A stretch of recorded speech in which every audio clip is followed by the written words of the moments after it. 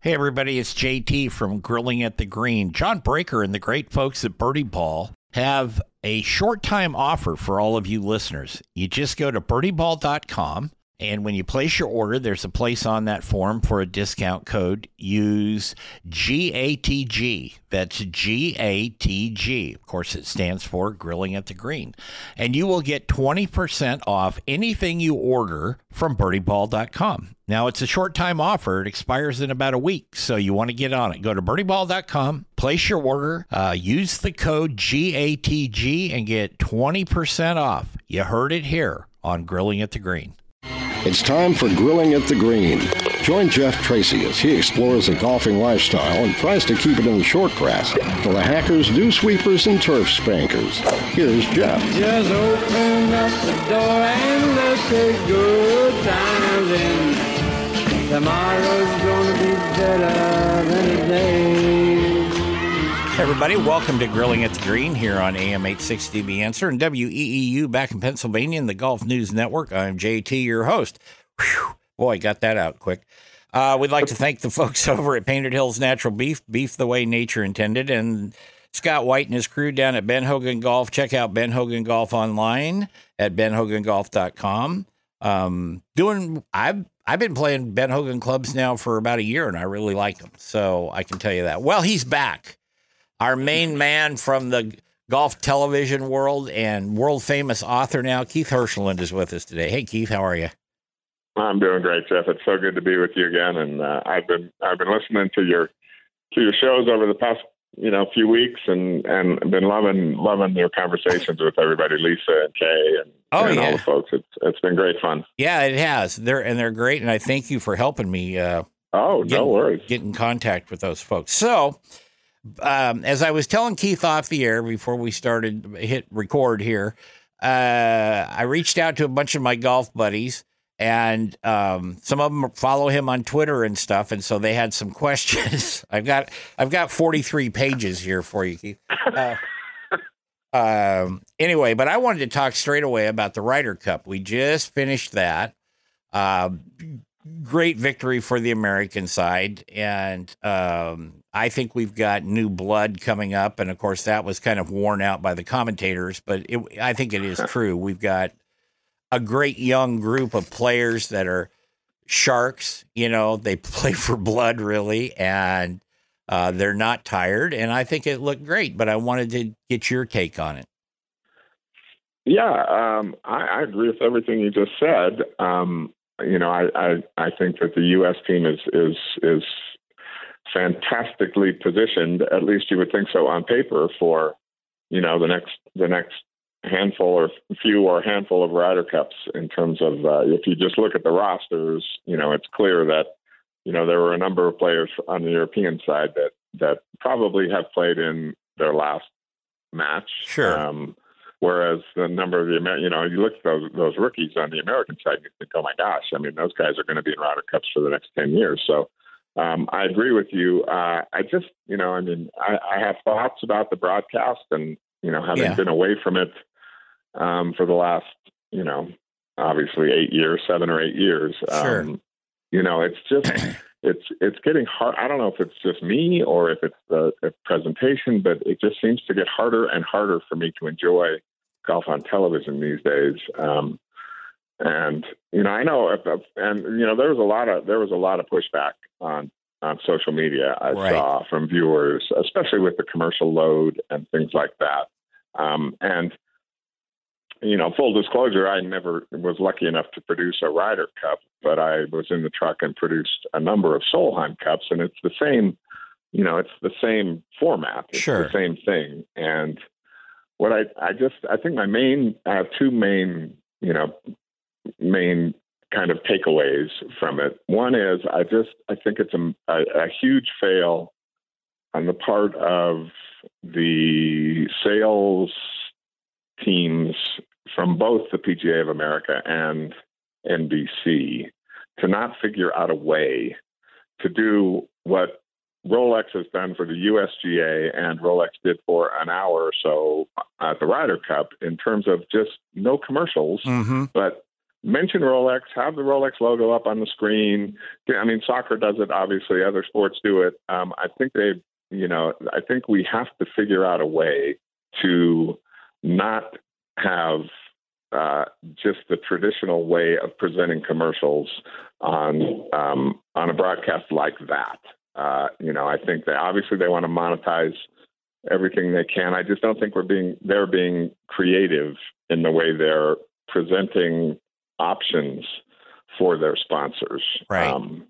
That's one thing. I don't know if you want to jump in and chat about that or not, or you want me to go on to my second thing. Well, let's stop right there for that and talk about that for a second, because one of the questions from my buddy Dave, who lives back in South Dakota, he said Twitter and Facebook exploded this past week with all the commercials during the Ryder Cup. Watch 2 shots commercial. Watch 2 shots commercial.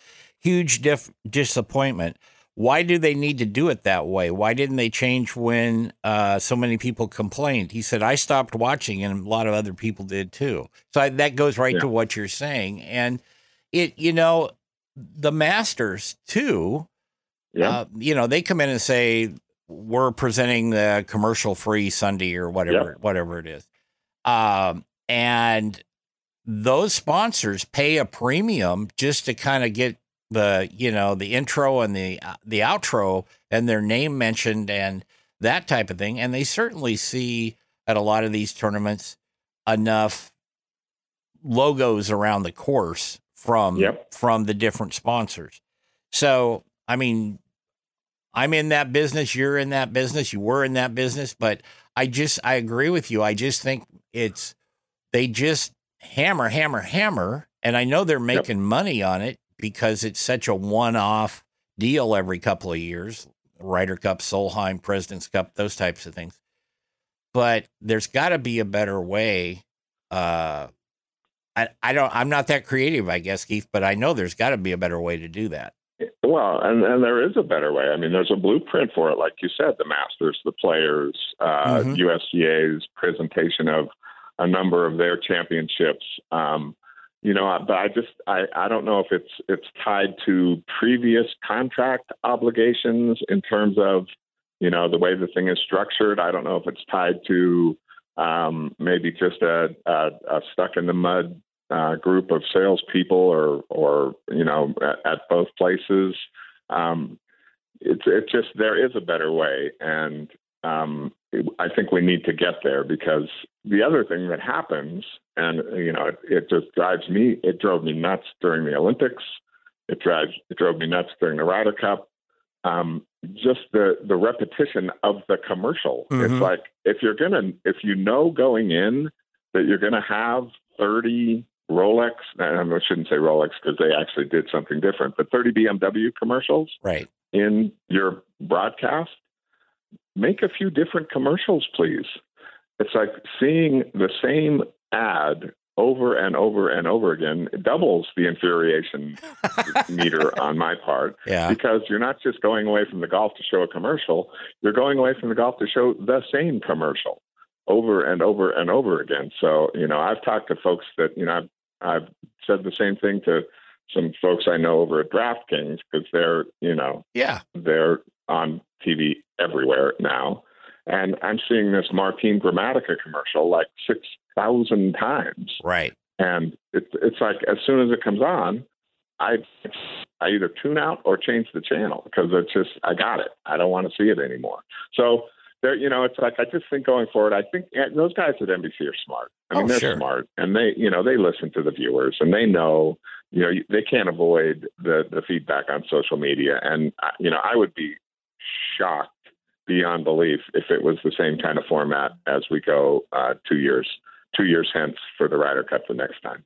Yeah, I would. Gosh, excuse me, Keith. I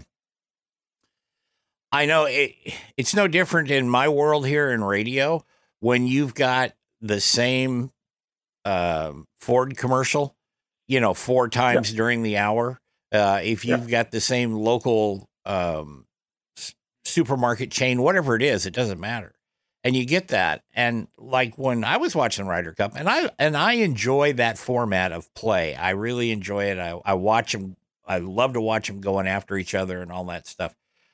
But like you said, when you would see the BMW commercial or, something like, I just hit mute, or I'd get up and leave and come back in 2 or 3 minutes and see if they were, back doing live stuff on the course. Right.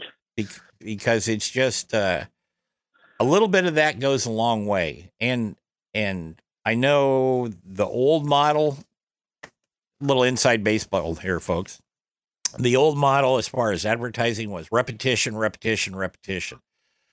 Now, with all the creative stuff we have, the softwares, the film, the audio, we can make anything, make it really unique.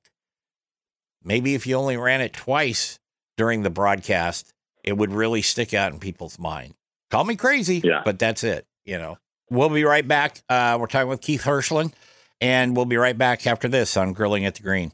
Hi, everybody. It's JT, and this is a special version of Grilling at the Green. Grilling at the Green is brought to you in part by Painted Hills Natural Beef. Beef you can be proud to serve your family and friends. That's Painted Hills Natural Beef.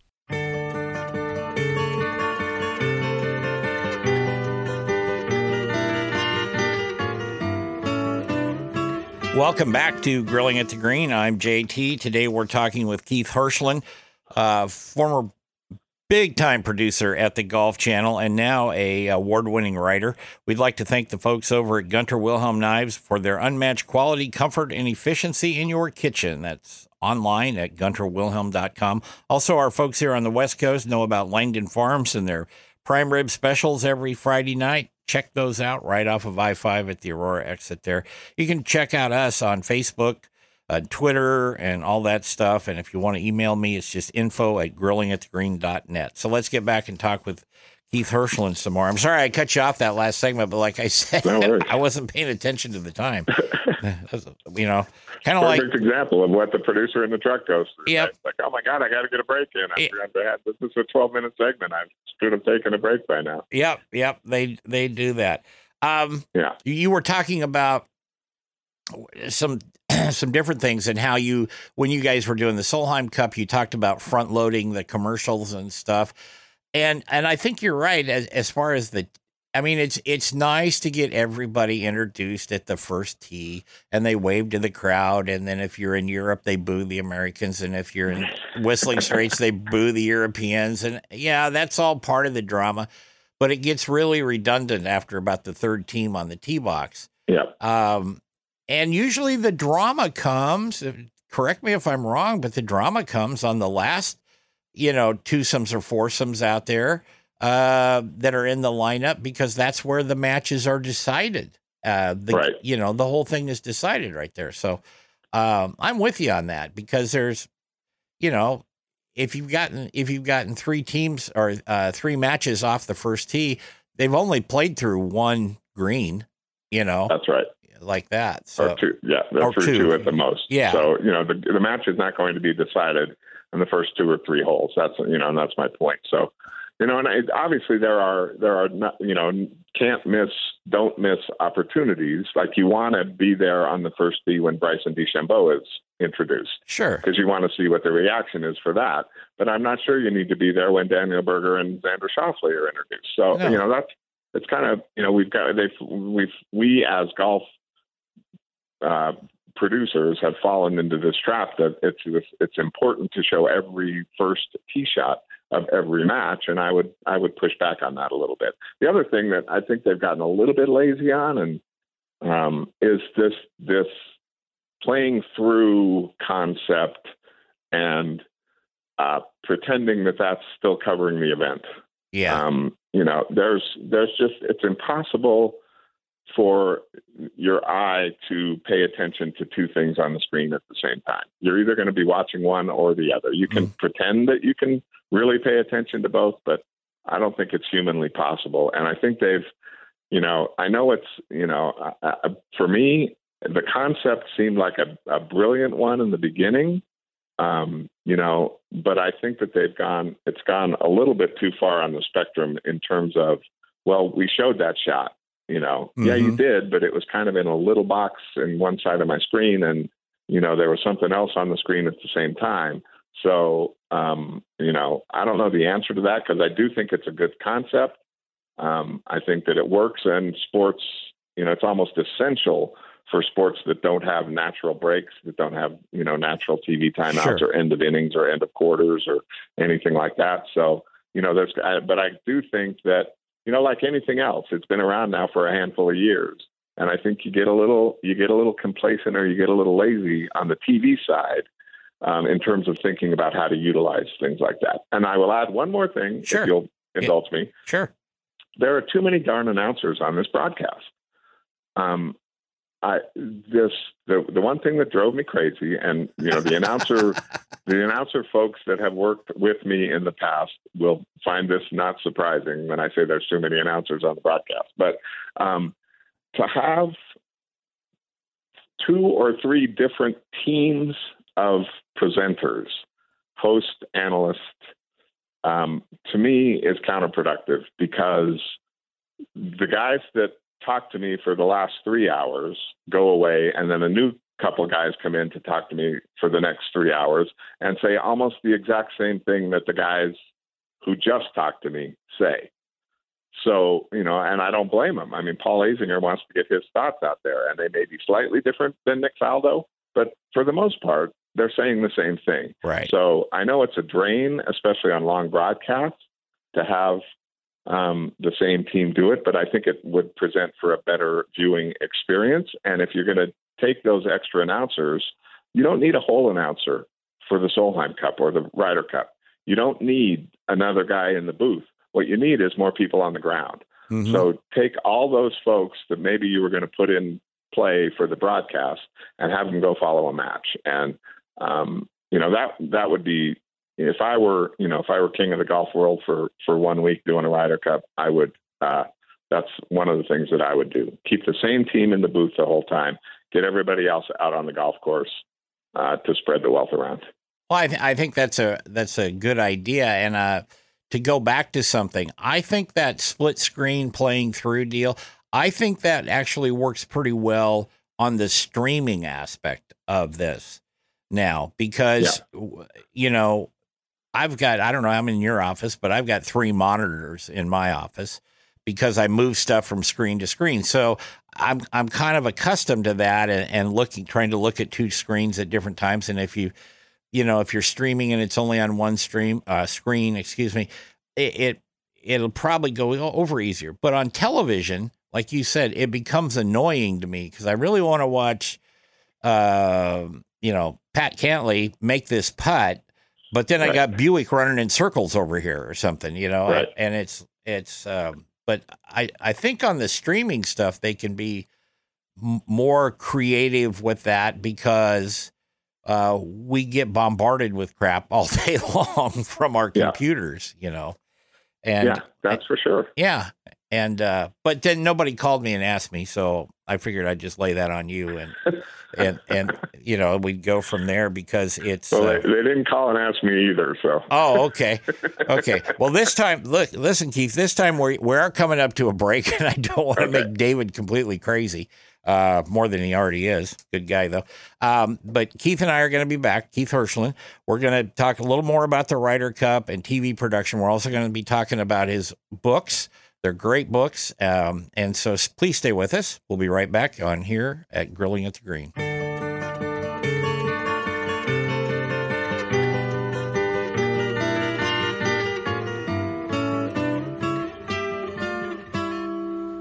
If I could save time in a bottle, the first thing that I'd like to do. Hey, it's JT, and this part of Grilling at the Green is brought to you in part by Ben Hogan Golf. Check them out online at benhogangolf.com.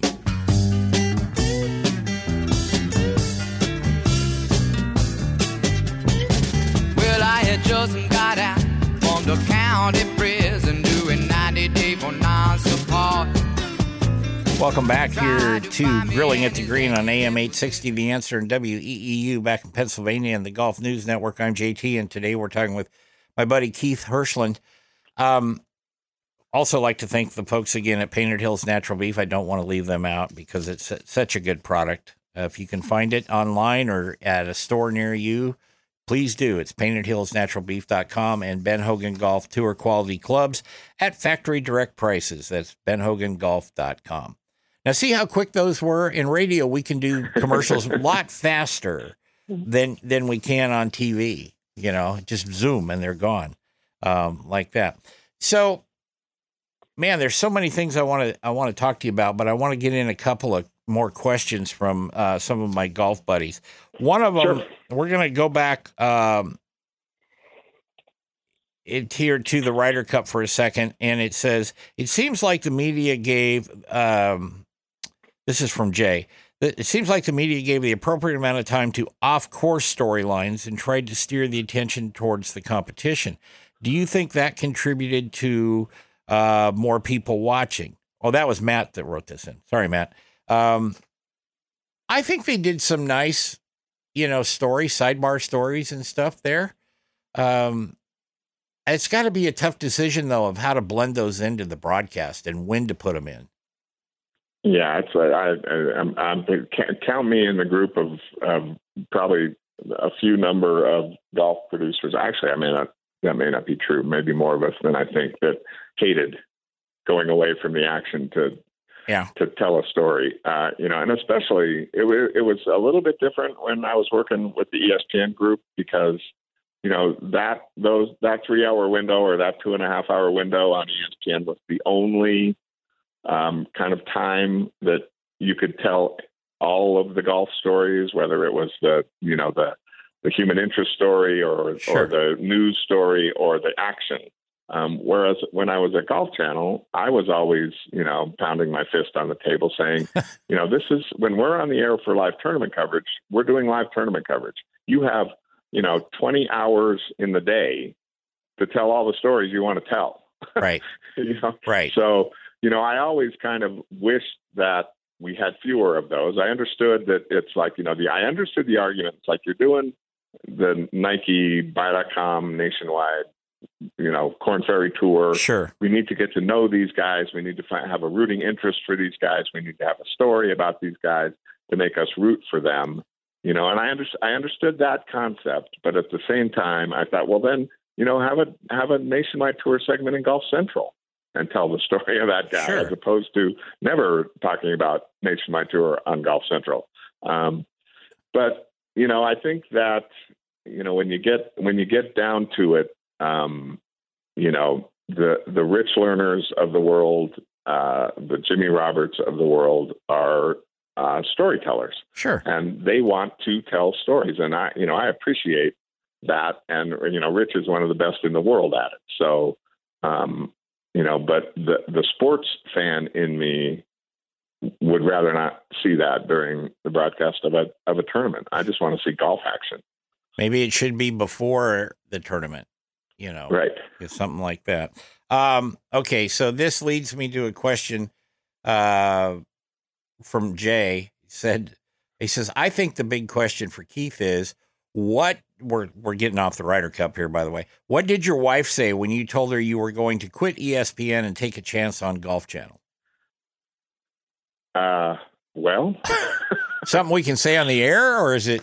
That was an interesting time in my personal life. And as I said, I appreciate the question.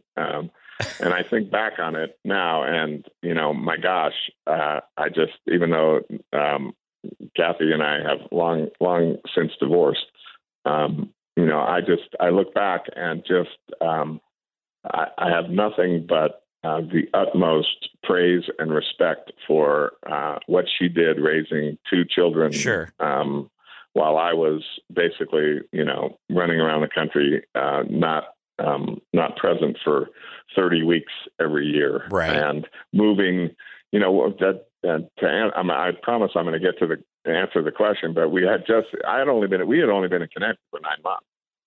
Right. I had moved her and our two babies from Los Angeles to Connecticut in January of that year in 1994. And then come October of 1994, I go back in and say, guess what? We're moving. I'm uprooting the family again to chase my dream. And, she loved Connecticut. She had family in Connecticut. She was just, I mean, she could have lived in Connecticut for the rest of our lives. And, this was, we're taking a chance on, on this flyer that a 24-hour, 7-day a week, 365-day a year network devoted exclusively to golf is going to work. Right. A couple things made it okay. One was that we were moving to Orlando, Florida, which was sunny and nice and beautiful. And sure, we had 2 young kids and theme parks and fun and all that good stuff. And the second thing was, thanks to the folks at Golf Channel, Mike Whalen and Bob Greenway and Joe Gibbs, I was going to be making 4 or 5 times more money than I was making up in Connecticut. So that helped. Oh yeah.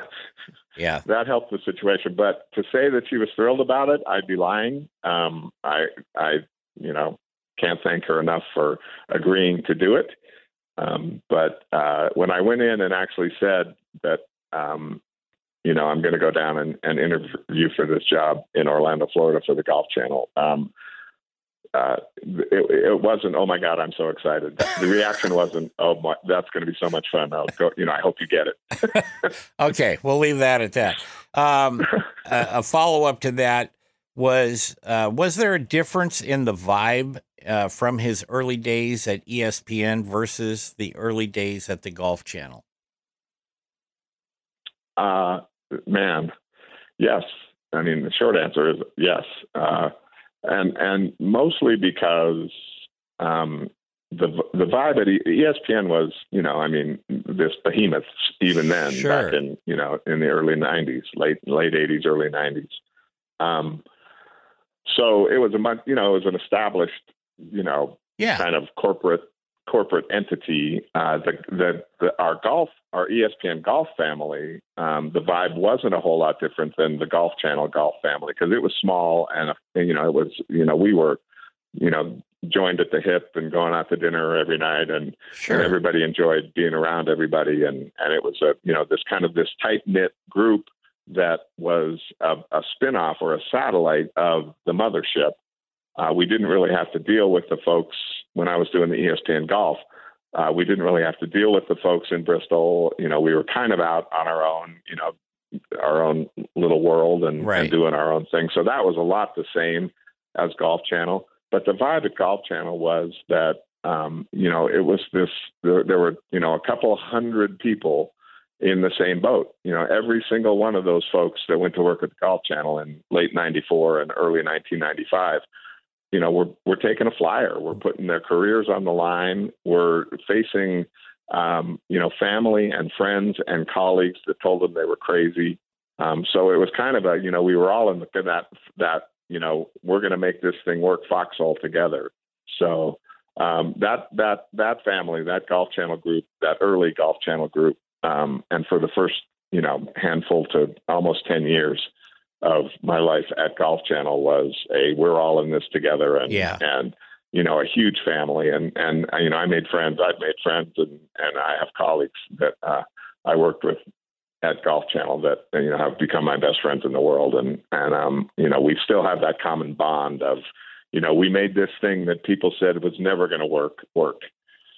Yep, you sure did. We got to take another break. We're going to be back with Keith Hirshland right after this. Don't go away. This is Bruce Furman. I'm the Director of Instruction out at Langdon Farms Golf Club, and today's tip is just how to start your backswing. Most pros have what we call a forward press. This is usually done with their body rather than their hands, although sometimes people do use a hand press, but they kick their right knee in, or they lift their right heel and set it back down, or sometimes they have a slight press into their left leg. And then the takeaway is a movement to the right. And you'll see actually that, and you have to look at it on video to see this, but you'll actually see the pros actually move slightly before they even start the club back. So they move to the right and then let the rotation happen. And it's a subtle move, and you have to be careful not to sway. You got to keep your right hip inside your right foot. But develop a little forward press and then move off the ball to the right to start your swing, and I think you'll play better. Please stay with us. We'll be right back on here at Grilling at the Green. Hi, everybody. It's JT, and this is a special version of Grilling at the Green. Grilling at the Green is brought to you in part by Painted Hills Natural Beef. Beef you can be proud to serve your family and friends. That's Painted Hills Natural Beef.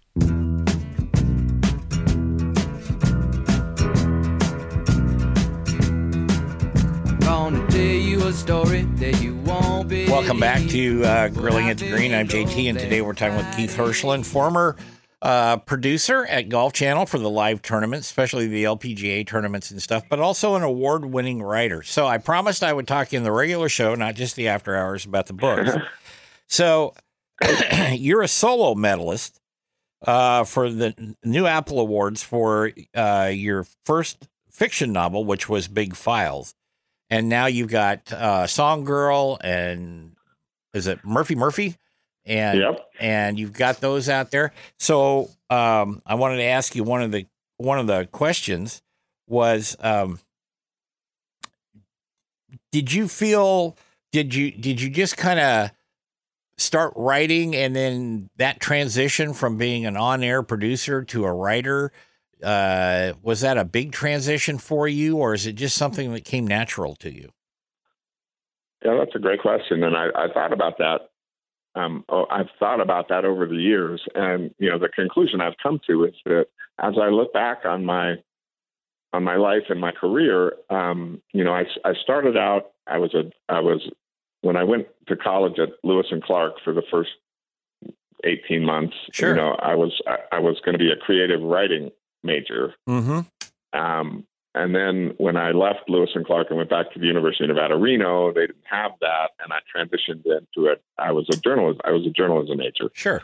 So I was thinking about or writing, even back then. And then when I got my job in sports television, a lot of what I did was writing scripts, writing features, writing the little 30-second bumpers to take you in and out of commercial. Sure. About interesting things around town. I would write the features, some of the features that that the aforementioned folks like Rich Lerner and Jimmy Roberts would. I mean, those guys wrote their own stuff, but Right. Other announcers would. We'd put together a 1.5-minute feature on Ryan Hightower or Charles Warren, and we'd I'd write that. I would write all the teases, which were the 30 seconds to a minute that got us on the air. So when I thought about writing books, I thought, well, geez, I've been writing my entire life. So sure, it's different writing a 30-second bumper about the Field of Dreams baseball field than it is writing a 300-page novel Right. or a 300-page mystery, but the mechanics are the same. Right. So it was just a question of whether or not I could expand my horizons and say, take that whatever creativity that I have, nestled in my small brain and turn it into, a story that makes sense and captivates readers over the course of, 300 pages. So Sure. I think it was when I first thought about doing it, I wasn't sure that I could write a book. But once I did, I looked back and thought, it was probably pretty much a natural, kind of a natural progression of what I had been doing my entire career. Well, let me ask you this, because Jay wrote this question and he said, if Big Files hadn't been so well received in literary circles, would you have continued to pursue writing books? Oh man, gosh, to go back and answer that question in real time would have been, one I think I probably would have struggled with. I think the answer would be yes. Yeah. I would have probably written more. I think that my wife's answer might have been, you can go ahead and write it, but we're not gonna, as a family, put up the funds that it's going to cost to get it, Yeah. to get it published in the way that it costs, because it wasn't cheap to publish Cover Me Boys, I'm Going In or Big Flies. And, as we moved on to the next book, it was really kind of a question mark as to whether or not we wanted to, put that financial stake in the ground again. Right. But the fact that, I had won awards, for the first novel certainly helped. So I'm guessing that I probably would have written The Flower Girl Murder, and I probably would have self-published the Flower Girl murder, but it wouldn't have looked the same, or I wouldn't have put the same kind of muscle behind it in terms of the editing and publicizing. It's expensive and it's time consuming. Yeah. I can tell you that. We got about 20 seconds left here, Keith, and then we're going to go into after hours. So we'll get all the rest of these questions covered in after hours. Okay. Do you think golf in itself and then golf television is in a good spot right now? I do. I really do. Keith Hirschland, formerly of Golf Channel and ESPN, and now well-published, well-read, and award-winning author. Thanks for being here. Keith is going to stick around for after hours, folks. But this is the second time we've had Keith on the show, and I can tell you there will be more going down the road. I can say that, and I appreciate your time. I look forward to it. Yeah. We'll be back next week with another edition of Grilling at the Green. So everybody go out there, play a little golf, and be kind to someone. Take care, everybody. Grilling at the Green is produced by JTSD Productions, LLC, in association with Salem Media Group, all rights reserved.